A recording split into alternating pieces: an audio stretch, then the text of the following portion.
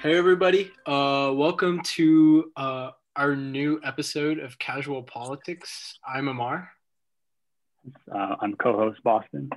and today we've got another special guest for you guys. So his name is Daniel. He wants to go on a first name basis, Daniel Gricko, and he's That's right. yeah, how politics should be, right?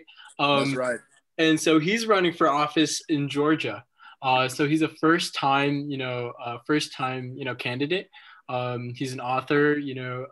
He's been involved with a lot of stuff, a lot of work, and he definitely really sees a different way of politics that I think a lot of people do. And so it's great to have free thinking minds like that, right? We obviously get involved in think this way, think that way, but it's good to have sort of like a I'm going to think my own way because I think that's cool. So, Daniel, without further ado, would you like to introduce yourself a little bit more?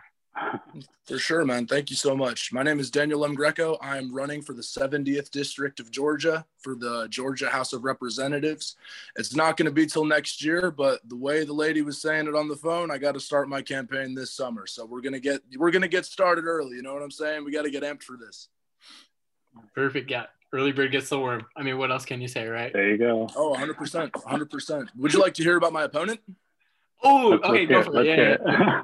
Okay. So I could not run under the Republican Party because the Republican Party nominee is incumbent and has been in the position since 1997. She's run unopposed. She's got 100% of the vote every time for 20 years. Yeah. Yay. Crazy. She's 75 years old. She's got grandkids. She's got her. She needs to retire. She needs to go home to be with her grandkids. You know what I'm saying? Like, there you go. Yeah. Eventually, you got to draw a damn line somewhere. Like your family needs you. Your family wants to spend time with you. I doubt very much. I'm doing her a favor by running. Does that make sense? I'm doing her a favor by running. Yeah.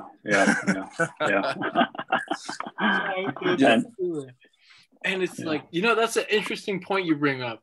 Because I think one thing that people agree on a lot, which is really bipartisan, is term limits. What's your take on term limits? I know that at the federal level they've been discussed. Ted Cruz, AOC, even, right? Two people literally on the opposite side of each other has proposed this idea. What's your sort of take on that? Well, term limits. I think that the present system. People that are currently in politics presently try to game the system, and they know they can stay in the position with a guaranteed salary, guaranteed benefits.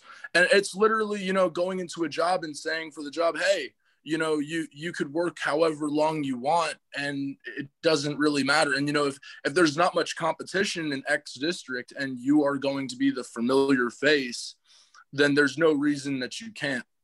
I think it's a terrible idea. I think that that sort of process has clogged up legislation for a very, very long time because you have these people that are the minimum age to run in the Georgia House of Representatives is 21 years old. Mm-hmm. I looked on Ballotpedia. Everyone is in their 50s, their 60s, and they've all been there a very, very long time. They could have furthered their political career. They could have done something else. But, unfortunately, it seems like nobody has the balls to do it. The youngest age to be in a federal position, the U.S. House of Representatives, is 25 years old. The average age is 58. And the youngest age to be in the U.S. Senate is 30 years old. And the average age is 62. Yep. So I think the 6 years in the Senate, I think if you're a good senator, if you're, and that's the thing, I like to think of a lot of politicians as like an estranged father. They only come back once every so often, once every couple of years. They're all over your TV. They're all over the internet. They're everything else. The ads are everywhere. Hey, let me get your vote and then I'm going to disappear. You hear about shit going on in society and then everyone's just like, oh, call your congressman, mail your congressman. And no one really does. Because no one really knows who their congressman is on the local level. Maybe the federal level, if their name is out there, then you know who they are. Other than that, man, you're SOL. You have to do some deep digging. I think these politicians make you want to do deep digging to look for them and kind of discourage you from even contacting them. Does that make sense? Yeah, absolutely. Yeah, that makes total sense. And let's get at that a little bit because obviously you said earlier you're not running as a Republican. You're also not running as a Democrat. You're running as an independent. And we wanted to ask you, why as an independent? I'm actually running as a Democrat because I was going to run. I was going to run as an independent, but that automatically disqualifies me from a lot of funding, and you need the funding, you know. So you win some, lose some. Okay. So why I guess then the Democratic policy? Because I remember you when we were first getting into contact, you have issues that you're on sides of issues that the Democrats generally favor, but then you're also on issues that Republicans generally favor. So I guess obviously there's a reason you can't run as a Republican, but would you have run as a Republican if she wasn't there, if your opponent wasn't there? Well, generally my district is pretty deep red, so running as a Democrat is an uphill battle. I'd say there's probably a 75% chance to get my ass kicked. You know what I'm saying? But I think my main message that I want to give to everyone is that anyone can do this. You know, if it were easy, everyone would do it, but anyone can do this. If you were 21 years old, if you have a gift, if you have a talent, if you think you have what it takes, there is nothing stopping you. You know, and I think more people need to hear that because, like I said, there's no young people in politics. And that's why the whole vote idea is nice. The whole be an activist, the whole do this for your community. I mean, like Kanye West said, all that talk don't work. You know what I'm saying? Like, you actually have to do. You have to run for the seat. You have to represent the people in your generation. Because right now, I don't know how old you guys are. How old are you guys? I'm 19, yeah. 18, 19, yeah. Okay. I'm 20. Our generation, it has no representation in politics whatsoever. You know, It's almost like we're the forgotten generation. Everyone born after 9/11 doesn't matter. And we're just kids to them. Just quite frankly, we're just kids to them. That's valid. Yeah. Yeah, actually, because I mean, you know, if you think about it, right, what you were alluding to a little bit earlier, how everyone's so old. And you know, our generation is the generation's gonna have to deal with all their stuff, stuff that they've done nothing on, like climate change, they've done nothing on. We're gonna have to deal with it. We're gonna have to deal with the fact that, we've seen it on the TV already, but like school shootings, right? Frankly, I mean, that's a problem that our generation is dealing with. And right now, our generation is dealing with, the economic fallout of COVID-19, COVID-19 as a virus. And yeah, we have no representation on pretty much any of those issues. Absolutely. And the Democrats are generally more receptive to younger candidates, I have noticed. You have Madison Cawthorn. He's a great inspiration of mine. He's a representative from North Carolina. He's one of the only exceptions. He ran 25 years old. He's got his seat. He's a Republican, but he is the exception, not the rule. I think generally the Democrats are more receptive of youthful action. I think a lot of GOP voters are older, and they don't necessarily trust us, and you know how older generations generally are. They're like, oh, we've got all this figured out. If you guys really had it figured out, then I wouldn't be running at 20 years old. I wouldn't feel the need to run. Does that make sense? Absolutely. Yeah. Right. So really they're just lying to themselves at that point. So I'm very socially liberal, I would say. Except for the Second Amendment, I think we do need guns with how the world is. The world's a mess. I think we can't be taking that right away because it is in the Bill of Rights. I think that too many people get unregistered firearms and go and commit crimes. Of course, I think that's an issue. And I think that there needs to be a major crackdown on that and a major crackdown on who can buy a gun, but not necessarily what type of gun it can be, necessarily like that. I think any gun can be a safe gun with the proper training. Yeah. And, I think just like my little own 2 cents here, with what happened at the Capitol, what was it, a week ago about, that's, I'm a pretty, I was pretty liberal on guns before, right? Like, oh, gun control, like, oh, this, that. But even that's like kind of changing my mind, like, on guns. Because, this happened right in front of my eyes, and people were armed and stuff. It's a little scary. Oh, yeah. The bad guys are always going to find a way to get a gun. That's the way I look at it. Absolutely. No, that's true. Okay.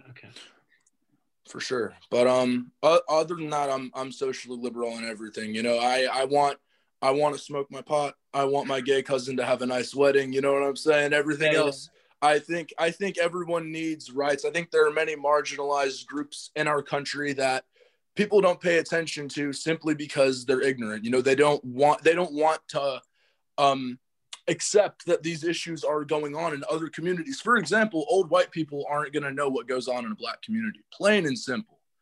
Plain and simple. You know, I don't even know what it means to be black. I could imagine, I've talked to many of my black friends about the everyday struggles they've gone through, the stereotypes they face, the discrimination they face. And I think that if more people realize how much discrimination really happens, I think that would disgust them. Oh, absolutely. Yeah, no. And it's like, the way I see it is like, I shouldn't be the one, you know, telling what they can or can't do. You know what I'm saying? Exactly. Yeah. Okay. And I think the establishment, which I remember I put down corruption as one of my topics.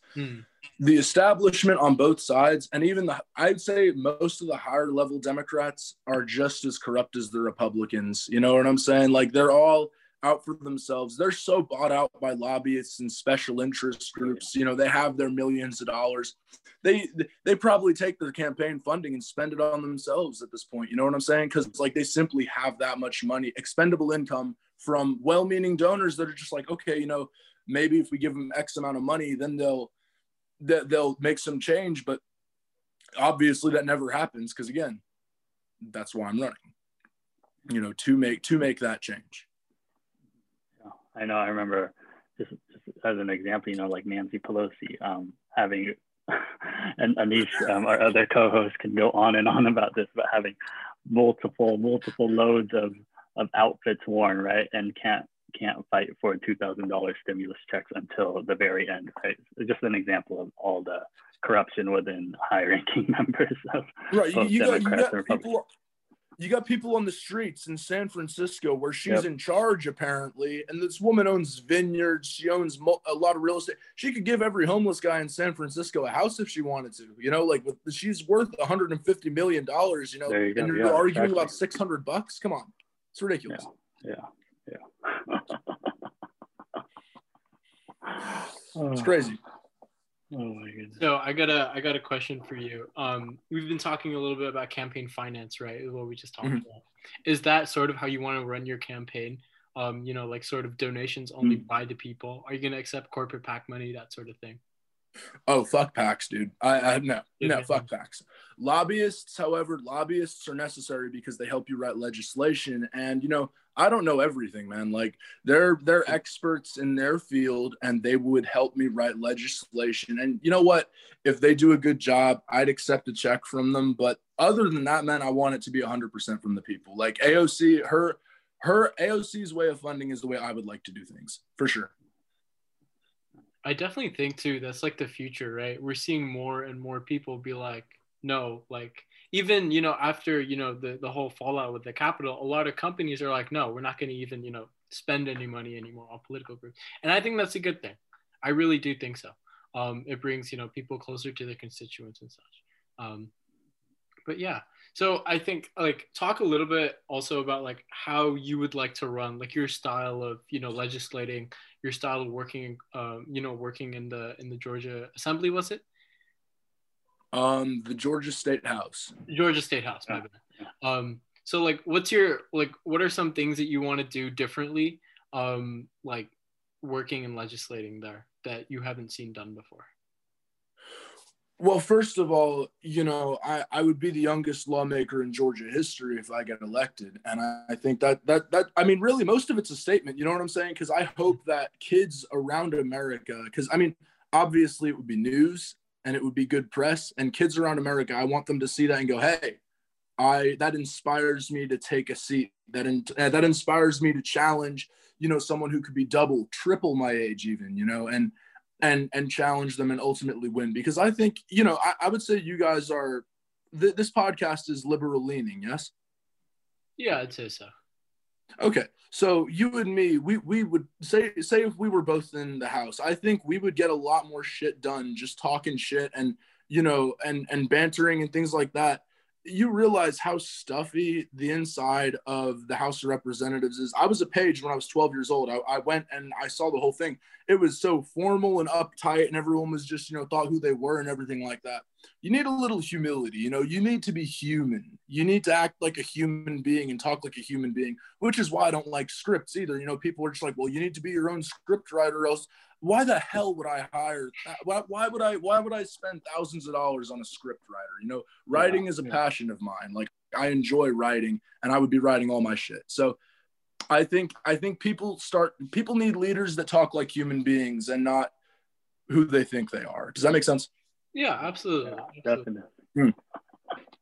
And I think government would be a much better place, if we were able to like laugh stuff off too, just talk like, exactly like what we are talking. Like what we're doing. Yeah, exactly. It's called casual politics for a reason. It's not meant to be like, oh, like this, this bill or whatever. It's not meant to be like that. I mean, C-SPAN would be a hell of a lot more entertaining. I'll tell you that.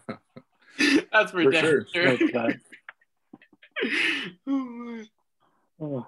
Okay, awesome. So, like one of the other topics that you sort of wanted to talk about was Georgia as a state. Mm-hmm. And so what are your thoughts? I mean, Georgia for Biden, it went blue in both Senate races. Yeah, you're on the ground. I don't think it was bullshit. I think that they severely underestimated the voting movements in both the presidential election and the Senate, because oh my God, dude, every other commercial was John Ossoff or Raphael Warnock. They had the marketing. Oh my God, the marketing was amazing. And people were shocked that Georgia flipped blue because, quite frankly, they tried this time around. You had people that said, oh, I'll go vote for them in previous years, and no one went to the polls. I think the whole vote movement really woke people up, and they were just like, I think maybe we have to go vote for this. It actually means something. And I think people want change. People want to see the justice take place. People want to see the reform take place. They want to see the freedoms take place. And I think people are just now starting to see that. And I'm not surprised Georgia flipped blue at all. We are the ultimate swing state. Say we're just about 50-50.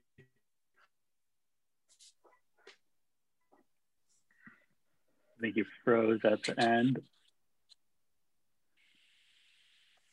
Let's see. What was the last part you heard about that? I heard 50-50. Yeah, you were talking. Oh yeah. Well. In short, we're the ultimate swing state, and I think that the country has started to realize Georgia is possibly the most politically relevant state there is. Nice. And do you see that? A lot of the Democratic Senate candidates earlier on were talking about Georgia being the start of a new South, right? I remember Reverend Raphael Warnock would always talk about that. A new South is emerging, right? Do you see that what happened in Georgia in 2020 going on in other places such as maybe South Carolina, Alabama, Mississippi? I think it'll eventually start becoming more progressive in other areas. I was in Alabama for a little while. They're still pretty red. They're older, it's an older population there, and I think they're a little less receptive, but it does have a pretty big blue population. And I mean, blue and red, it's irrelevant, man. The people in Alabama are a little less progressive mentally than the ones here. I'm not sure about the Carolinas, but I think Georgia's the most progressive one for sure. And you have a lot of people moving from California. You have a lot of people moving from New York. You have a lot of people moving from Illinois, Michigan, Wisconsin, primarily blue areas. And they're all moving here because of lower taxes. They're moving here because of more jobs. They're moving here because of the weather, and I think that's not going away anytime soon. And you have people moving from other countries that are moving here. Like, they want to live in Atlanta. They want to live in Georgia. Atlanta's got a wonderful reputation. Yeah, that's what I've been hearing. Especially, over the past. Have you guys ever been to Atlanta? I have not, but now I want to. I've actually, yeah, you should visit. I've actually been to Atlanta. Oh, yeah. It was for a short trip. Yeah, like I remember like marveling, like the freeways were like 16 lanes wide, and I was like, oh my god, this place is big. You were on I-85 then. Yeah, probably. I think that was the one. Yeah. No, it's a wonderful. That's the one that goes. That's the one that goes into the airport, and we're like I said, we're the busiest damn airport in the world. Yeah. Everyone knows who Georgia is. And I think Georgia may be the one to spearhead this whole effort of change. Absolutely, All right. set. And All set. it's interesting how like it was Georgia though, right? Because like me just thinking as a person, I thought maybe it would have been Texas, right? But I think Texas is a long way off. But Georgia, yeah, it was a big surprise to me, when Biden got Georgia. For sure. I mean, we have a population that's more willing to work with each other than, say, Alabama or Mississippi or the Carolinas. I think that the knowledge and the tolerance here. Atlanta is one of the most tolerant cities in America. I've got to say, the police relations with the people are very good. I think the police chief who resigned after the protests this past summer, they defunded the police in the wrong areas. So now parts of Atlanta have extremely high crime. Things that you wouldn't necessarily see before. They did defund the police, but they defunded it in the wrong place, in my opinion. I see. So was it like certain areas, like certain neighborhoods that they defunded, or just overall sections? Well, the sections that they did defund were generally low income with a higher Black population. And I think that yet again, that just illustrates, they don't care about the marginalized groups. They care about, when you say defund the police, yeah, but where? If you defund them up in Buckhead, not shit's going to happen. It's all old, rich white people. But what they really need is reform in the low income areas. They need reform in the areas where it needs to be, not just to save face and say, oh yeah, we defunded the police. Like I said, yeah, but where, Yeah, absolutely. Absolutely. Yeah. And in your house district, will you be talking, or are you running on a, maybe more informative, especially since you said your district heavily leans red, and maybe they don't, when you hear defund the police, but don't really understand the full meaning, you don't, there's more meaning behind those three words, right? Certain funding, and then where does that money go to, right? So we'll in your campaign sort of like go through that, go in depth more, and explain that to potential voters of yours. Well, I think that, I live in the city of Newnan, and the police force here is very responsible, very professional. I remember when Atlanta police did their mass layoff, and, all of a sudden there's a bunch of cops looking for a job. I believe there was 150 Atlanta cops that applied to be cops here, and they only accepted 4 of them. Wow. They hold their police very accountable here, and I think here the police are a positive force in the community. And I think really it's, at the end of the day, the cops here are just guys doing their job, putting food on the table, things like that. I'd be shocked if there was any incident with the police here. I'd be outraged, of course. But at this moment, I think they have things pretty under control, and they have good citizen relations for everyone. And going back, I guess, to Georgia as a whole, where do you see the future of Georgia going? I've been reading articles, and in 2022, is it 2022 when the governorship is back up on the ballot, right? And then I guess it's a pretty, I guess, not well kept secret that Stacey Abrams wants to run for that governorship again. How do you see that playing out? And I guess state legislator too. Stacey's got it in a landslide. Brian Kemp was a joke. Not even Trump likes him. Especially now, yeah, definitely. That's facts, yeah. After that, yeah. He thought who he was and called the army down into Atlanta to. Okay, so when the looting started, the governor called the National Guard down to Lenox Mall, which is it's the Atlanta Mall essentially. Mm-hmm. And there are 2 malls next to each other. You got the Lenox Mall and you have the Phipps Plaza Mall, which is a little more affluent, upscale, whatever. they moved all of the National Guard vehicles to Lenox, and they were guarding Lenox, and then Phipps ended up getting looted. So I think that was a terrible look for the governor. You know, he did not call the shots well on that one. Regarding Stacey Abrams, I used to not, I didn't really know what she was about. I heard that she was a little extreme to the left, whatever. And I was like, you know what? I was like, it's probably not a good fit. And then I heard a TED talk with her on it. My friend Charles, he showed me one. And it was, she was telling a story about how she was the valedictorian in her high school. And all of the valedictorians in the state got on a bus and they went to the governor's mansion, you know, just because they were the valedictorians. And her and her parents got off the bus and they were stopped by one of the governor's cops. And the governor's cops didn't believe that she was a valedictorian and that was there. And they told her to go home, essentially. Yeah. So I was like, okay, that's discriminatory at this point, you know? And I think I know where she's coming from. There's definitely, there was a rift back then, and she's a wonderful speaker. You know, I could listen to her for hours.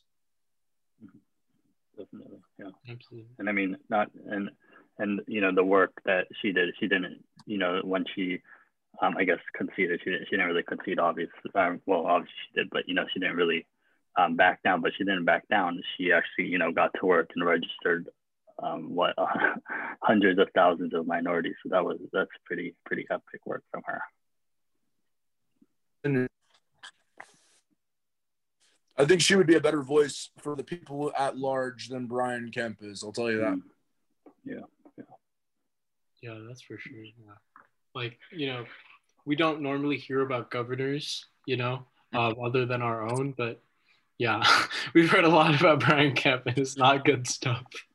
That's for sure. No, he's not competent in any way. How has the state legislature, like, elections been going? Like, I know those aren't talked about as much, but have they been shifting blue as well? Is that the same trend on the, like, national level too? Yes. The state legislature recently they reelected the Speaker of the House the other day, and this is a bipartisan issue, by the way. So let me explain. They almost unanimously voted this guy in. He's been the Speaker of the Georgia House since 2010. His name is David Ralston, and he was an attorney before he went into politics. And as an attorney, he had multiple cases. You know, these were like serious crimes. You know what I'm saying? Like rape, child molestation. Things like that. And he let them walk, you know, and he delayed their cases so that he could enjoy his attorney benefits. He almost lost his license. And for some reason, nobody talks about that. And if you look at the results, they almost unanimously voted him back in as Speaker of the House because no one had the balls to stand up to him. You know, everyone knows what he did, but no one wants to say anything about it. That's horrible, really. Oh yeah, it's terrible. And that just proves my point even more that these people are sellouts. You know, they don't have, I mean, here's the way I look at it. I think if you've been a politician for a long time, you're going to have some dirt on you, okay? Especially if you haven't been completely honest with everything, which if you're not completely honest with everything, why the hell did we elect you in the first place? But these people, obviously, there's something stopping them from calling him out on his shit. And I find that very, very interesting. And he has a reputation for attacking the people that are against him. He doesn't have anything on a 21-year-old kid, you know? Well, what are you going to call me? Like a little punk? That's it? Like that's all he can do. And I think if there's a youth wave, I like to call it that, a youth wave. If there was a youth wave that suddenly hit the House, that guy wouldn't know what the hell to do. He'd probably quit. No, yeah, he'd be completely lost, you know, because you grow up around, you know, your political cronies and stuff, and once they're all gone, I mean, you got nothing. Their only friends are the lobbyists and special interest groups. Yeah, that's valid. You know? That's very true. Okay, sweet. Are there any, like, issues that so obviously I think, you know, a lot of what Boston and I are hearing are, like, you know, very much like, you know, like to change the system, right? Like the system isn't working, so let's do something different, right? And hopefully, you know, it'll produce a much better change. Any, like, I guess, other issues that really you're really passionate about. Just to give you an example, like for me, I'm really interested in like universal healthcare, right? So like fixing the healthcare system, anything like that like that's like just really hits home for you. Well, my girlfriend was raised in a low-income home. They really never really ever had much, and going to the doctor was a chore for them because they didn't know where the hell to get the money to pay to go to a doctor. I think universal healthcare is a wonderful thing. I think that it can be done the right way, and I think it can be done the wrong way. And I think there are people pushing for it to be done the right way, and there are people pushing for it to be done the wrong way. And I think that you need to talk to the people once again, and you need to find out what the situation is at large. And that's why I want to talk to the people for this campaign. I don't want to talk to the donors. I want to talk to the people. I'd be like, how has a lack of proper health care affected you? And what can be done about that? I think that a lot of funding goes into shit we don't need. I think that a lot of the funding could go into, if some guy breaks his leg, he's entitled to go to the hospital and get the shit fixed. That's the human thing to do. That's the right thing to do. That is helping your fellow man.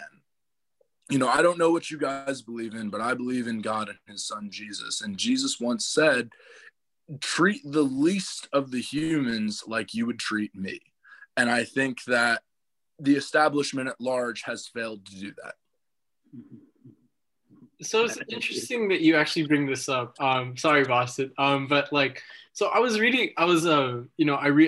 especially when the Georgia, Senate elections were over, right? And I was reading about this article about the rise of the like religious left, right? For years and for centuries, sort of, if you were ever religious, you were always associated with conservatism, the former GOP, right? That side of the spectrum. So, but now I think we're seeing, the idea that like you can be religious but also liberal, right? Or liberal leaning, or have liberal ideas. What's your sort of take on that? Well, my take on that is that liberalism is not a sin. Liberalism has nothing wrong with it. I think most people that are Democrats want positive change, and they want people to be treated the right way. And I think most of the Democrats on the upper levels only give a shit about themselves. Again, that's a two-party issue. That's the Republicans too. But I think largely the Democrats care more about others just as much as themselves, because you got to care about yourself a little bit to survive in life. But the Democrats are more worried about the interests of others, and the Republicans are generally more after themselves. You have your average Trump supporter. If you ask, okay, what's the best thing that happened during his term?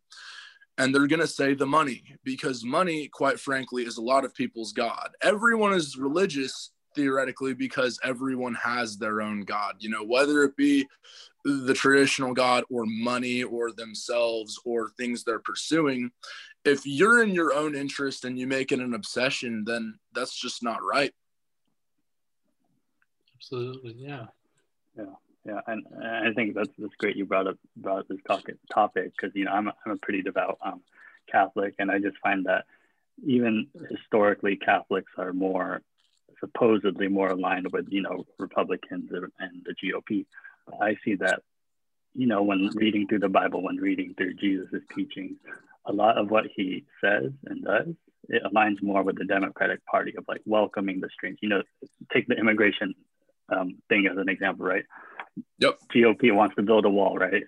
But Democrats are, more welcoming with DACA, welcoming industry and people who have not had great experiences in their home life. And I just find that crazy that certain GOP lawmakers would cite the Bible, but then turn their backs away from,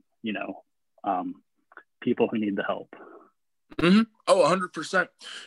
I'm in the belief that Jesus is coming back soon. We're seeing a lot of things in society that point to that, that align with the Christian teachings. I'm not saying it's right or wrong. Again, you could believe in whatever the hell you want to believe. I know that God lives in the human consciousness. We are a unique species because think about all that our species has done.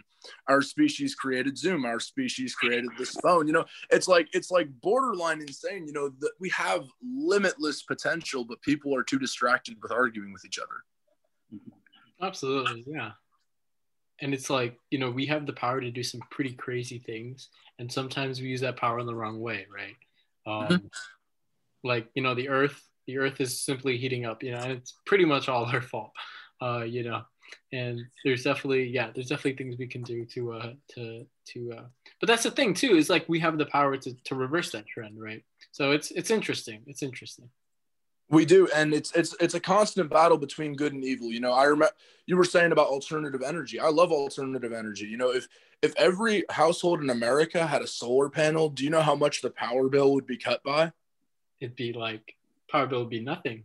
Exactly. I mean, it can be argued, you know, oh, what if I live in, say, Oregon, you know, Washington, place that rains all the time, but the state of Arizona, and this is what Elon Musk has been doing with Tesla. He's been testing out houses, especially in the West, you know, where it's more sunny, and he's been putting solar panels on all these houses. Phoenix doesn't need to pay for electricity. If Phoenix puts solar panels all over their houses, and the sun is shining there 300 days out of the year, you know, they're not going to be hurting for energy. Yeah, that's absolutely true. Yeah. The sun is theoretically an infinite source of energy. Solar is my favorite. There are other ways to do it. There's a hydroelectric there. I'm not a big fan of nuclear. I think nuclear can go very, very wrong very, very quickly. You know, if it falls into the wrong hands, you know what I'm saying? Like, I would rather not go there. So I think solar and hydroelectric, sometimes wind, you know, wind power is viable, but I would want them built out in, say, Wyoming, Colorado, where they're not going to hurt anyone, you know, because they do look kind of ugly if you have like a whole wind farm. It looks kind of cool. It looks cool, but it's ugly. And the costs of making all those turbines, it kind of nullifies the benefit of wind power. Yeah, that's true. It does cost a lot of money to, you know, and a lot of materials too, right? Like you need all the steel. Oh, yeah. All the electronics. Oh, yeah. Very true. Very true. Yeah. Awesome. I think wait, one more if we don't have anything else, because we mentioned this, you know, before we recorded this whole thing, and you seemed really passionate about this, public education. Let's hear your thoughts, because I think this was before recording that you talked about. Okay, let me ask you this. When you guys were in high school, did they teach you about stocks? Nah. There you go. That's one. When you were in school, did they teach you about real estate? Did they teach you how to pay a mortgage? No, sir. That's two. When you were in school, did they teach you about cryptocurrency and how the whole world banking system is going to be cryptocurrency in about 20 years? Nope. That's three. That's just three examples. You know what I'm saying? There's so many examples of how the public education system has failed us. My mom, she homeschooled me for a time, right? And, you know, I get how people are just like, oh, homeschooling, you know, you don't have a social life, you know, you don't have any social interactions. We had a family up the street. They homeschooled all their kids. It was 7 damn kids. And I would go there and we would hang out all the time. And there are co-ops of homeschooling families that get together, you know, once a week. And what we would do is we would all take a Stanford placement test, which is kind of like not the SAT, but kind of affiliated with it, whatever. It was like a placement test. And they would ensure that we were at or above the public school level of education for our grade. Mm-hmm. You know, and I think there are many, many things they intentionally don't teach in public school, because after the 2008 recession, which people are just now starting to realize, after the 2008 recession, there was a push to go to a 4-year university, a 4-year degree. And I'm not shitting on a 4-year degree, because there are some degrees that are necessary. Yes, you need to go to school for. You know, you want to be a nurse, go to school. You want to be a doctor, go to school. You know, you want to be in some sort of advanced engineering, go to school. You want to be in law, go to school. I don't know why the hell they're still handing out communications degrees, because they're not worth a shit. You know what I'm saying? Like, it's ridiculous. I went in my comm class, and the professor, the whole class was the professor ranting about how bad her marriage was. I was like, what am I learning in here? And we would have, the class was about $5,000, and we had to pay for a clicker. Mm-hmm. And it was like a remote, you know what I'm saying? And it counted towards our grade, because you couldn't do the class without the clicker.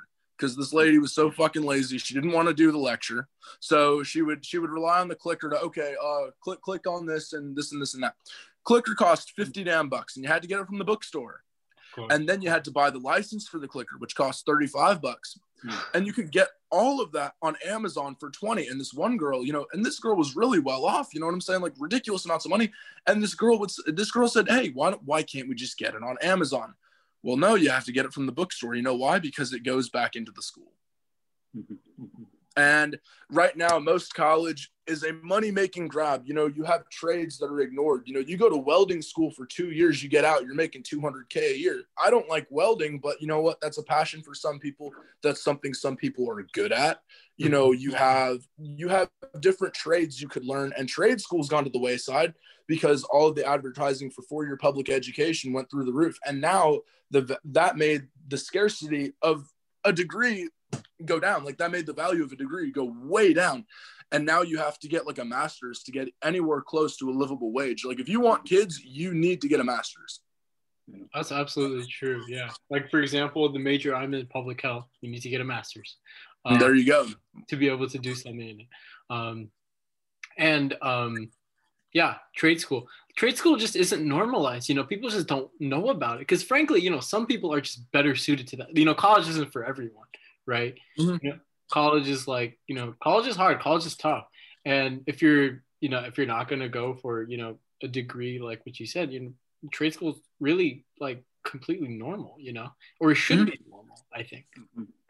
Well, then you have society at large tells you need to spend tens of thousands on your education. You need to spend $20K on a wedding. You need to spend $20K on a car, or else you're a fucking loser. And I'm like, what does that teach people? You need to invest that $30K for the wedding in the stock market. Go to a community college, get like a basic degree, get the piece of paper that says you're smart. If you really want to prove to another thing is family. A lot of people feel pressured to go into college because of family. It's like a kid, there are a lot of kids that their parents pressure them to play sports, and they don't want to play sports, when they're kids, and they're pushed into it. They're like, oh no, you have to play sports and this and this and that.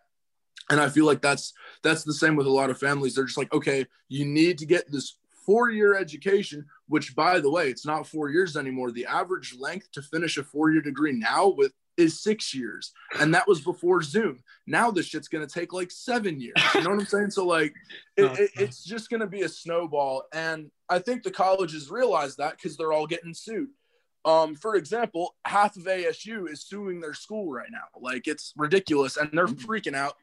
They have all this ridiculous amount of money, and ASU in particular had the highest amount of federal funding from COVID in the country. Like it was the most funded school for COVID purposes. Like the government gave them a shit ton of money.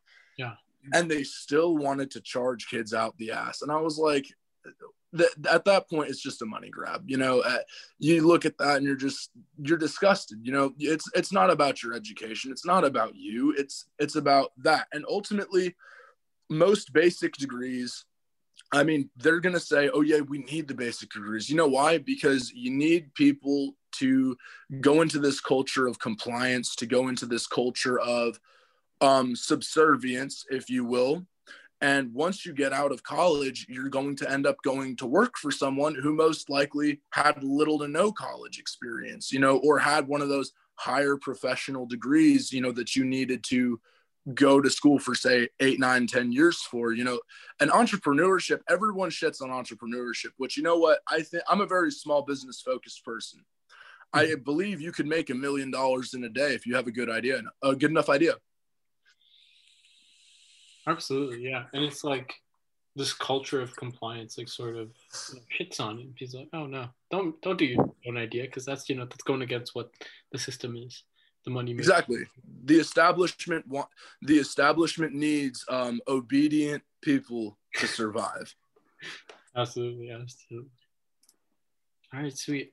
Is there anything else? Any other topics that you wanted to talk about, to mention? For sure. I bet you think I'm nuts because I talked about QAnon, right?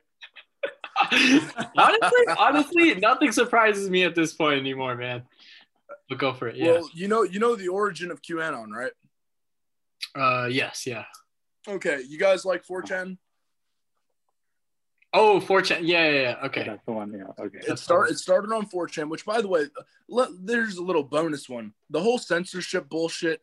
Jack Dorsey tweeted today, he said, we had to take Trump off because people were getting violent. It wasn't a slight against Trump. It wasn't a slight against his family. It wasn't any type of censorship. You had people ready to go kill half of Washington. And, you know, he was the guy that had the plug in his hand, and he decided, you know what, this isn't now involving people's safety. This is involving the safety of the public and everything else. And they had to pull the plug. So that wasn't censorship. Now, with that, you know, everyone moved, all the conservatives, they said, you know what, fuck you. We'll move to Parler, you know, we'll move to Gab. The problems with Parler and Gab are that they do not endorse free speech. They endorse the abuse of speech. And the abuse of speech, nobody talks about. You know, I believe that we are entitled to free speech.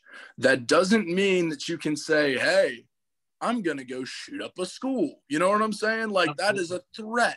And the threats that were on Twitter were insane. I was just like, yeah, you need to kick these fucking people off. And they went to Parler. They went to Gab. Gab is, oh my God. Like, you think, okay, it was originally for neo-Nazis and things like that, you know, and people would go there because, you know, there were no restrictions on anything.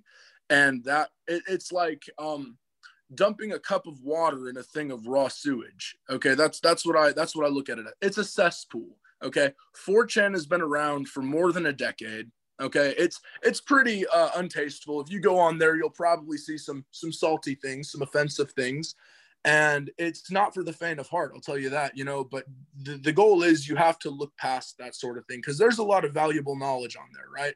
It's like Reddit, but completely uncensored. So, but if you make like threats on 4chan, they're going to ban you. And you have a lot of people that are well-versed in the tech industry making hundreds of thousands of dollars a year that happen to be on 4chan, and they will dox your ass faster than anything. You know, like if you actually say or do something illegal, they hold your ass accountable. Yeah. Parler and Gab did none of that. I see. Mm-hmm. So they just let everyone go free reign, do whatever the hell you want. Oh, exactly. And that's so toxic, you know, and it's so counterproductive because that's isolating, you know, one mentality from the other and putting it into the group of people with a genuinely harmful mentality. You know what I'm saying? Because neo-Nazis, I don't like, honestly, if a neo-Nazi said, yeah, I'll vote for you, I'll be like, fuck you. Okay, yeah, I'll take your vote, but I don't stand for anything you say. You know what I'm saying? Like, there's some people that their ideologies are just so out of left field that it's ridiculous. But the whole QAnon thing, basically the concept of QAnon is that it's a group of the elite, again, the establishment, and this covers both parties. And people think that QAnon is really advertised as attacking the left, which it's not. It's most people in power. You know, it's George W. Bush, Bill Clinton. You know, most of our presidents for the past 25 years, ironically. And more high-ranking government officials and very high-ranking businessmen. And people are so quick to say, oh, it's bullshit. If you think QAnon is true, you need help and this and this and that, which is the textbook definition of gaslighting. You know what I'm saying? Like if you say, oh, you're crazy, you don't know anything about that, and that's gaslighting and that's toxic. You know, you could just as easily sit down and say, hey, you know, what exactly do you think of this? And make sure they're coming from the right direction. That's how I do things. I don't fucking call anyone crazy because I think everyone is saying something for a purpose. Now, the reason why I think QAnon has some plausibility is, you know, you're familiar with Jeffrey Epstein, yeah? Oh, yeah. Okay. Jeffrey Epstein, do you know how he got all of his money? No, I don't. Okay. Well, the problem is nobody knew how he got his money. And apparently his cover story was, oh, I was a big financial guy. I was a financier, whatever. And I watched a documentary on him. The guy was fired from the first financial job he had. And all of a sudden, the CEO of Victoria's Secret, Leslie Wexner, he was bigwig billionaire, whatever, suddenly takes him under his wing and 10 days later entrusts his entire fortune to him.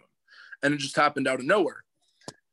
And Victoria's Secret is all about, for lack of a better term, sexualizing girls. Okay. And I'm big for women's rights. You know, my mom is conservative as hell, but she loves women's rights. You know, she was a big feminist in the 80s and she knows like shit like that happens. But the objectification of women is ridiculous in this country. You know, it's both left and right. You know, you have things on TikTok, you have these 12-year-old girls dancing like they're adults, and I'm like, that shit's toxic, you know what I'm saying? And unfortunately, I think there are some real sickos out there, more sickos than you think, that go on TikTok to watch that sort of thing. And it's completely uncensored because, oh, it's TikTok, it's okay, it doesn't matter, you know, this and this and that. It's toxic. You know, you have the epidemic of eating disorders, you have the epidemic of anxiety, you have the epidemic of depression, and the lockdown with COVID, all mental disorders have gone completely through the roof. I'm going to be square with you boys. You know, I suffer from anxiety, I suffer from depression, I have ADHD, you know, I'm not perfect. And like, I think that's what makes everyone so relatable, is everyone in our generation has some shit wrong with them in their head. And I think that people are too scared to talk to their peers about mental health, especially the men. Okay. I understand that whole war against men crusade things like that. We still have feelings, dude. Like we have our own mental problems. We have toxic masculinity. You know, the only emotion we're socially allowed to show is anger. And you know what? That leads to so many horrible things. You know, men can't show joy, and men can't.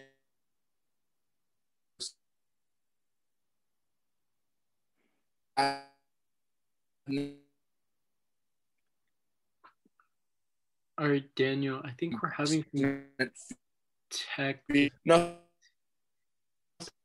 that people talk men, one men.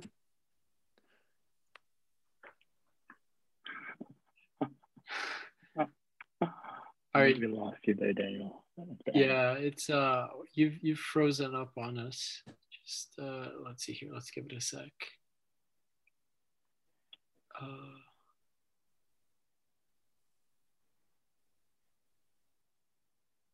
no.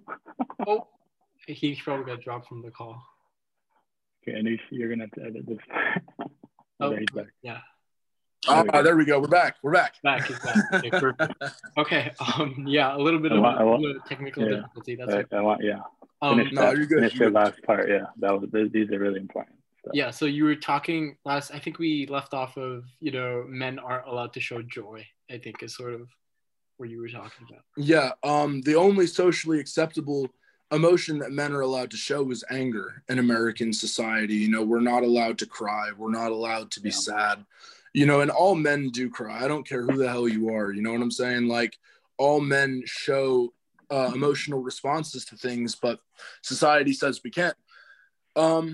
I think that a lot of that stems from traditional gender roles, which I don't agree with. I think that everyone has an equal right to be a parent. I think everyone has the equal right. You know, you have straight couples, which, sorry for going off on a tangent, again, ADHD, but you have straight couples that you'll see them in the news, you know, they do these horrible things to these kids that they've adopted or whatever. And then I know gay couples that have kids and are the best families ever. That's why I think the, only straight couples should have kids or they're going to turn them gay is complete fucking bullshit.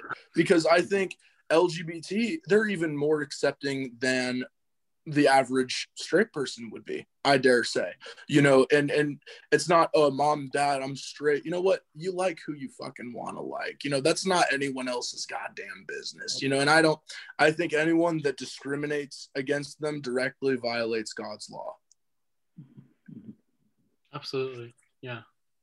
No, that's for sure. I mean, you know, even like legally in the law, it says, you know, you can't discriminate based on that, but it still happens on a daily basis, right?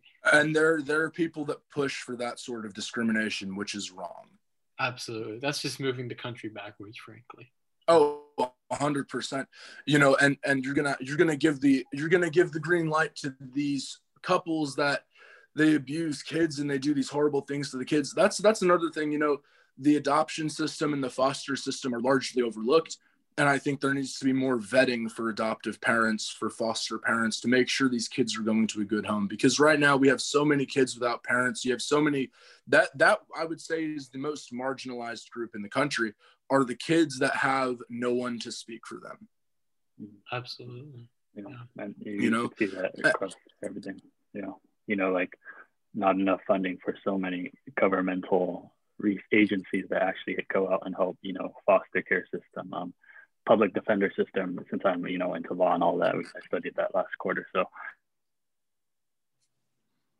And kind of to expand upon that a little bit, but it's interesting how no one talks about this. Is why I'm actually like, I like that you're talking about this, because no one talks about this. Like I haven't heard of a Biden plan to like fix up the adoption system, or a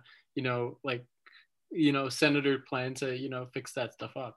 And I think it needs to be addressed, and I think it needs to be brought to the forefront of things. So yeah, good on you, man. Good on you. For sure. Thank you so much. I appreciate that. But going back to Epstein, how he got his money. Like I said, everyone thinks he was a big financial hedge fund manager. The man got his money from trafficking young girls to the elite. Mm-hmm. And that there's no indication that he ever made his money from anything else, because what he would do, his girlfriend, I guess, Ghislaine Maxwell, would recruit these girls and say, hey, I'm going to give you $200 if you go to this guy's house and give him a massage. That's how it started. And the girls, of course, they were all homeless. They were the marginalized. They were the parentless. They were the friendless. You know what I'm saying?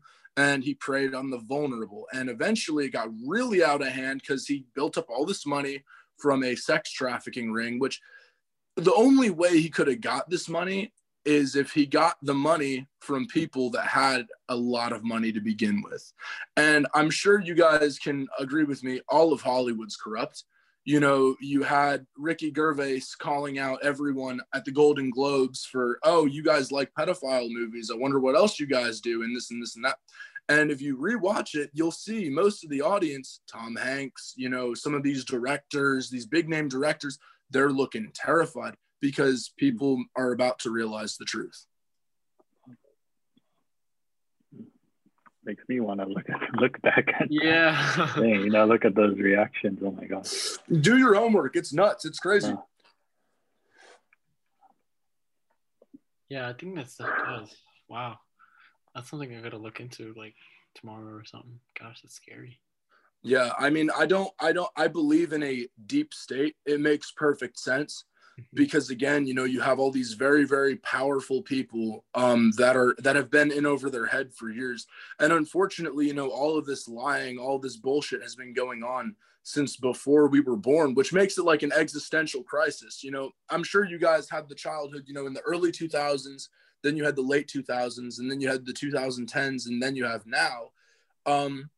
It almost feels like we've been living in a matrix for my entire life, because all of the people that are in charge today, or most of the people that are in charge today, have been in charge since before we were born. Yeah. Absolutely. Yeah. It's scary. No, it's terrifying. It's terrifying. And we're the only people that can stop it. That is true. Yes. Like, this is, if any generation is going to do it, it's got to be this one. It's going to be this one. Oh, for sure. Because the thing is, you have the baby boomers, which unfortunately a lot of the baby boomers, Democrat and Republican, they're stuck in their ways. They grew up in the birth of the instant gratification. You had McDonald's come around in the 50s. You had fast food. You had television. You had all these new inventions. And it built a culture of entitlement, which is, I think that's what I start my book off with. Too Young to Run, shameless plug. That's going to be out this summer. But love it. In the introduction, I talk about how the culture of instant gratification kind of got really toxic over the course of the generations. I like Gen X, the 70s, the 80s, because I think they genuinely mean well. It was kind of that gap between the baby boomers and the millennials. In my opinion, there's no difference between boomers and millennials because they both have the sense of entitlement. Any millennial can run for president right now. Like any millennial because you could be 35 and run for president. And you could for sure run for U.S. Senate if you're a millennial. You could run for U.S. House guaranteed. And none of them do it. You still have these people in their 50s that are still in power, and that just shows the inactivity they have. They're willing to be complacent. They're willing to be fat and happy. Oh, well, if Big Brother is taking care of us, then what the hell do we have to argue about? You know what I'm saying? Like, it's a sense of entitlement, and they're too scared. They don't have the balls, essentially, to step up and say, hey, this shit is wrong. And so the age gap between the people that are going to make the change and the people that are in charge gets bigger and bigger and bigger with each generation. So now you're going to have these 20-year-old kids, 25-year-old kids running just a bit. That's my dream, man. The way you need to take over the government, and I hope the government's listening to this. The way you need to take over the government is through the poll, through the election, not through force. If you're going to bum rush the Capitol and be an idiot, that's not the way to do it. That's the way to get more people against you. That shit just makes you look crazy. You know what I'm saying? Yeah. But through election, you need to run. You need to run for office. You need to join someone's committee. Like this summer, I'm trying to intern at someone's office in Washington. I've sent my resume to many senators, many representatives. I'm waiting to hear from them back. I'd love to work with, even if it's just some old guy, you know what I'm saying? Like, I feel like I could sit down, go out for coffee with him and be like, look, man, like, I know you have a lot more political pull than I do, and I just have some ideas, and I'm hoping you could listen to them. And I think if people started doing that, if people started becoming aides, if people started becoming assistants, like, you don't need to have your face out there and say, hey, I'm running for office, this is how I'm doing it. You can be more politically involved than just voting. Does that make sense? Yeah. The whole vote movement just seems like a way to suppress people. Just like, the same people are going to be in charge, but just remember, go out and vote for them. Yeah, and I'm assuming that's sort of like part of the idea that motivated you to run for the Georgia House, right? Oh yeah, 100%. I would say that the singular event that sparked my interest was the George Floyd killing. Because I went to the protest in Atlanta. My girlfriend, I'd say, is more liberal than I am. And so we went to the protest, and the beautiful thing was that the media will never talk about this. The media will never talk about this, but you had all these people walking in the street, and it was a sense of peace. I never once felt like I was in danger, when I was at this protest. And it seemed like it was they were angry at the establishment. They were angry at the people in charge. They were angry at the billionaires that aren't using their money for good. They're using it for themselves. I think some billionaires get a bad rap. I think Jeff Bezos gets a terrible rap. The guy just posted on Instagram, hey, Blue Origin's the thing. We're trying to travel to space. It's going to be Elon Musk's main competitor, and people just think that Jeff Bezos is just the guy that owns Amazon and sits on all the money. I think they're sitting on all that money for a reason, for good. I am not a fan of Bill Gates. Sorry, Boston, Washington, but I'm not a fan of Bill Gates. You know what I'm saying? Like, I think that he had a rough life. And when he came into the money, I think his goal was to get revenge on humankind. And I think that that's the goal of a lot of billionaires, to get their revenge on humankind eventually. For sure. But to wrap it all up, honestly, like what really sparked me was that it was just the sense of harmony, and when I was marching through the streets with them, I got a feeling that I've never gotten in my life. It was change, it was almost like an awakening. Does that make sense? Like it was just like, you had all these cops that were making sure that no one was breaking the law, doing nothing, which they destroyed the CNN center. So good job on that, cops. You didn't do shit. But but people were just like, oh, well, CNN really played themselves, by the way. CNN was just like, oh, well, they're marching through the streets and it's a peaceful protest, as they were shattering the windows of CNN. They're angry at the media. They're angry at the rich. They're angry at the politicians. It doesn't matter what party you are. We're coming for you. You know what I'm saying? Like, the people are coming. The people are pissed. And Washington's shitting themselves right now. Like, they don't know how to act. Half these guys in the GOP aren't going to have a job come 2022. Mitch McConnell, his political career is done. You know what I'm saying? Like, that's facts. Like Lindsey Graham, his political career is done. And these guys have been in power for 25, 30 years. And people are just now realizing how corrupt they are. Yeah. No, that's very true. Yeah. So I think with that, we can sort of wrap up. Again, dude, thank you for coming on. Like, this is cool, For sure. You know, just getting a perspective from someone, you know, sort of is laid back, but really like informative. You know, shedding light on a lot of stuff that, you know, I'm going to be honest, like even we don't like to talk about, but it's got to, you know, the conversation's got to be opened up. 100%. Like dead ass, like thank you so much. For sure, man. Other than that, that's pretty much it. So viewers, wherever you're watching, if you're in his district, vote him, dude. He's a good guy. He's a good guy. Thank you. Really good guy. Do you have contact info you want to share with our possible viewers before we go? Yeah, absolutely. I'm not really active on my personal Instagram. I just shitpost on my story on there. But my campaign account is the number 4, the moms, for the moms, MOMZ. So there you go. Just check it out. My whole platform's on there, and I will see you guys later. All right. Awesome. Keep us updated and good luck. Yes, sir. Good luck, man. Good luck. Thank you. We better be seeing you in the Georgia house in a year or two. Hey, look, like I said, man. Like I said, one more thing. Even if I get my ass kicked, at least I said I tried. There you go. There you go. 100% of the shots you don't take. Michael Jordan. I like that. All right, boys. It was good talking to you. All right. Thank you so much, Daniel. Take it easy.